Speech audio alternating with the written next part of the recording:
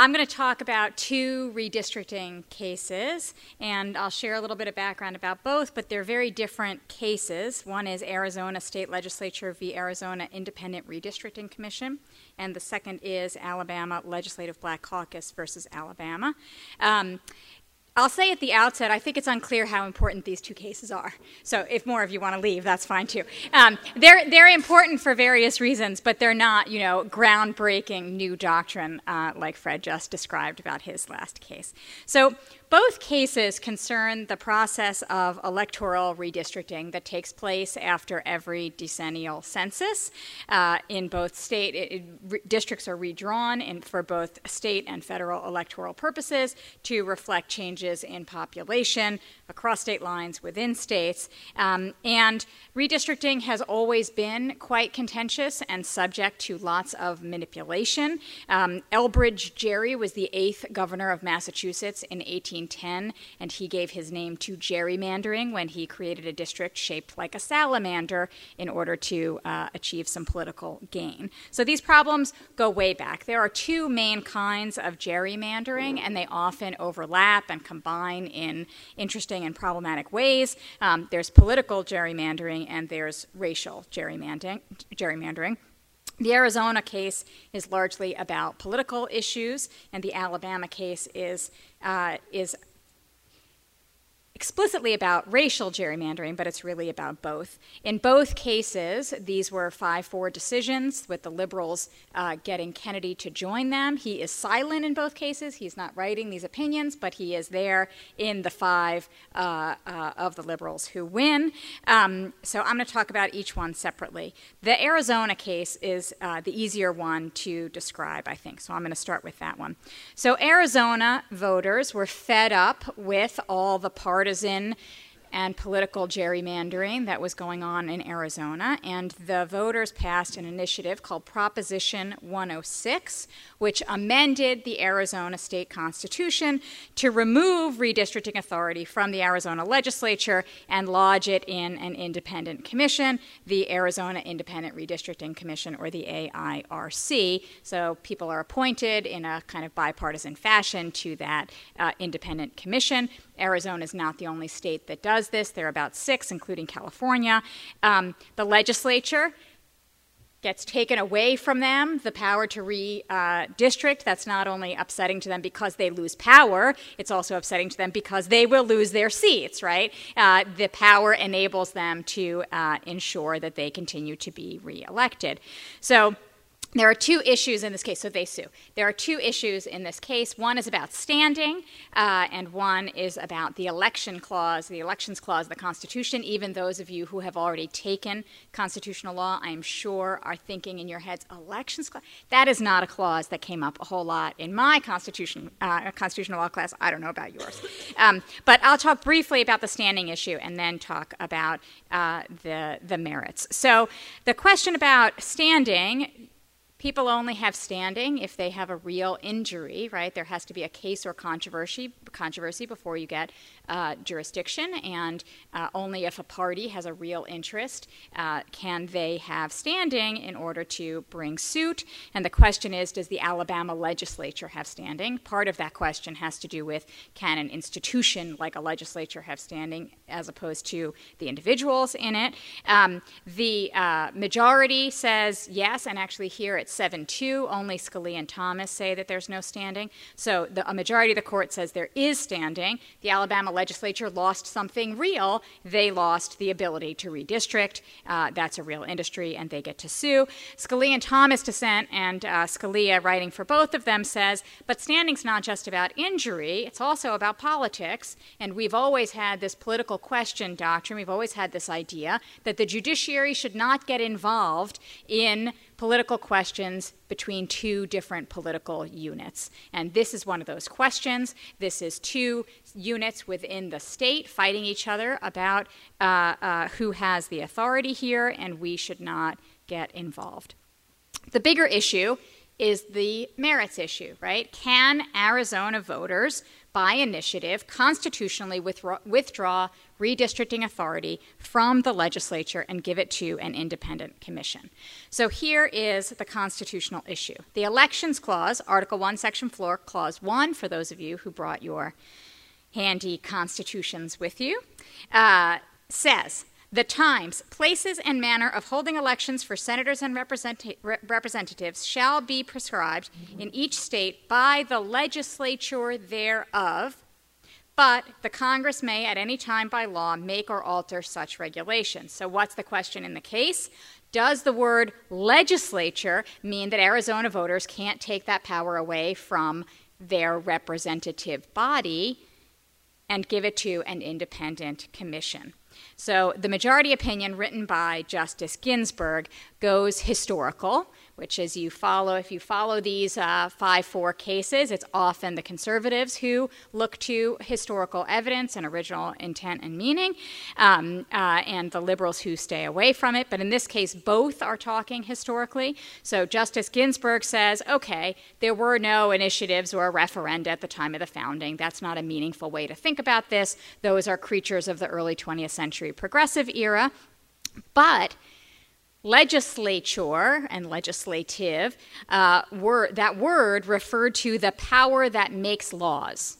Not just these particular representatives, but the power, the legislative power, and that the Constitution is inherently about the people being sovereign, and the people can exercise their sovereignty, exercise their legislative power by taking that power away from their representatives, right? There are agency concerns as between the people and the legislature, and we shouldn't privilege the legislature over the people. In fact, the very nature of our sovereignty in our Constitution is we privilege the people. She also points out that the purpose of the Elections Clause is not to limit how states get to determine the time, place, and manner of their elections, but rather to be clear that Congress can override whatever rules those states make. So whoever it is who's making the rules, Congress gets to change them if Congress wants to. And Ginsburg, again, if you follow these kinds of things, this is slightly unusual, Ginsburg emphasizes federalism. She says, why would you want to limit the way states internally get to experiment with the best way to redistrict, right? That's something you should want to do. She and Justice Roberts go back and forth on this a little bit, with him saying, federalism? Since when do you care about federalism? And she's saying to him, I thought you did care about federalism. Why not here? And we'll talk about how they're kind of talking past each other in a minute. She does have a few comments where she points out that the commission is less partisan and has done a less partisan job. He disagrees about that too.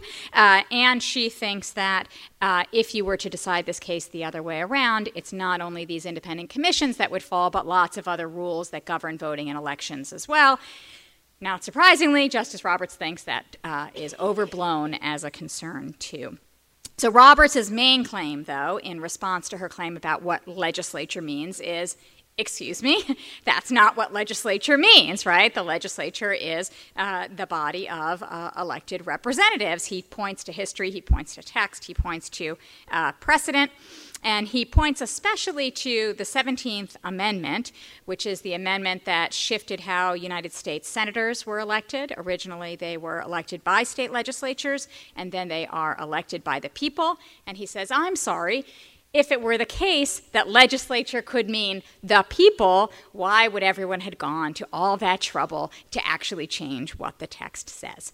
The other main thing that he does, and he actually has an appendix in which he lists all of these, is he shows all the other places in the Constitution where the legislature is discussed, and that clearly it is referring to the legislature constituted by representatives. Justice Ginsburg has some answers to that about legislature's different roles and how these other places in the Constitution are talking about very specific kinds of roles and not necessarily the legislative function. So how important is this? It's clearly important for those states that have independent redistricting commissions. They get to keep them. There are only 6 of them, so it's not that large a number, but it does include states like Arizona and California, pretty big and important states. In addition, it may license other states to do this, right? That's one of the things that the Supreme Court does. It signals that this is constitutional, and you might see more states engaging in this in the future. There are two larger comments that I would make. The first is that the two conceptions of what the legislature is tracks the two conceptions of how we should think about sovereignty and the relationship between the states and the people in them by the conservatives and the liberals. The liberals generally like to think about the people as sovereign and de-emphasize the role of the states as states, and the conservatives emphasize the people in the states and sovereign considerations of the states dignity, the state's immunity, the state's power as states. So this is a reprise of other cases and yet another kind of moment in that ongoing debate. And that goes to the federalism interchange that they're having. They're both arguing in favor of federalism. The question is just who gets to decide what states want. And Justice Ginsburg says the federalism interest includes the people speaking for themselves. And Justice Roberts emphasizes that states should get to decide what they want without oversight impeding the legislative process. And he has in mind here the fact that the states in the redistricting process often don't get to do what they want because of case number 2, the Alabama case, right? There's an enormous federal presence in redistricting and judicial presence in redistricting. So I'm going to run out of time, but I will say a little bit about this Alabama case. It comes out a very different kind of history of gerrymandering, and this is racial gerrymandering. This case is related to the Voting Rights Act of 1965, which prohibits racial discrimination in voting. That act was obviously passed as part of the civil rights movement in the 1960s in response to voter disfranchisement, largely but not entirely, in the South for almost 100 years, 60 years. That doesn't happen until the 1890s, about 60 years in the making. So the Voting Rights Act creates enormous amount of federal oversight, both judicial and administrative and executive in the Justice Department, over elections and redistricting.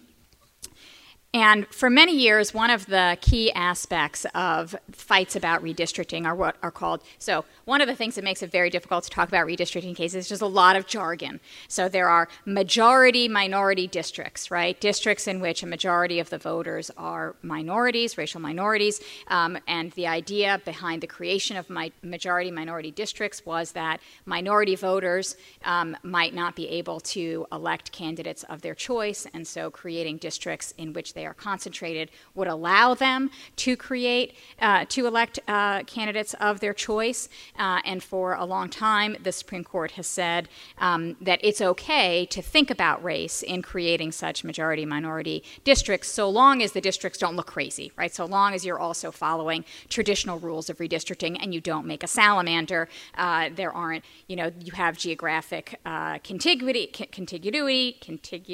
I'm going to skip that word, especially since I'm running out of time, and you don't cross, internal political lines and things like that. And so for a long time, liberals and Democrats, and we're going to talk about the relationship between politics and race in a second, liberals liked majority-minority districts, and they were pushing for them, and conservatives were arguing against them and calling those racial gerrymanders. The court says they're allowed so long as they don't create crazy districts.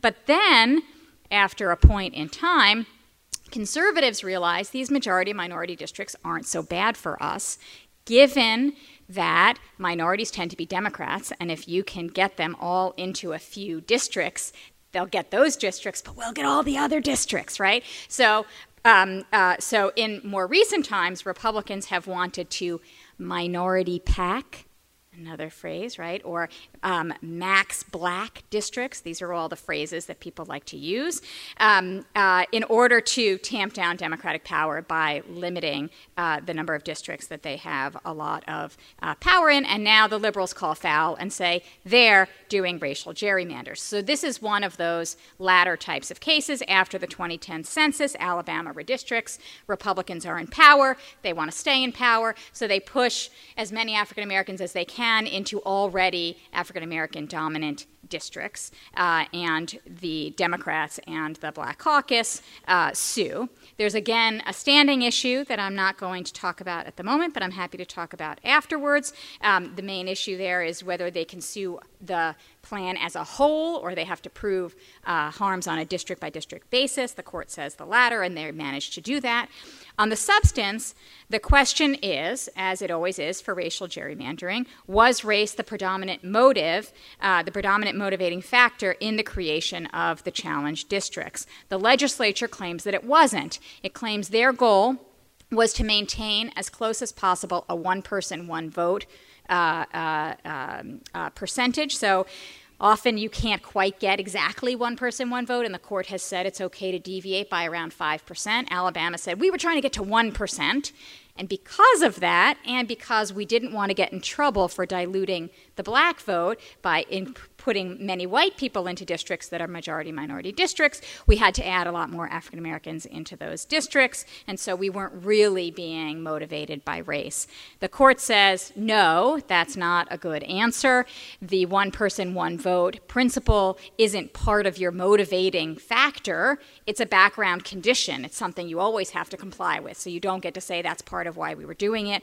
And at the end of the day, the court vacates and remands, so it sends it back and says, District Court, you got the standard wrong, so go look at your facts again. But hint, hint, nudge, nudge, we think there was racial gerrymandering here, right? They don't come down on that, but they clearly think that that is the case.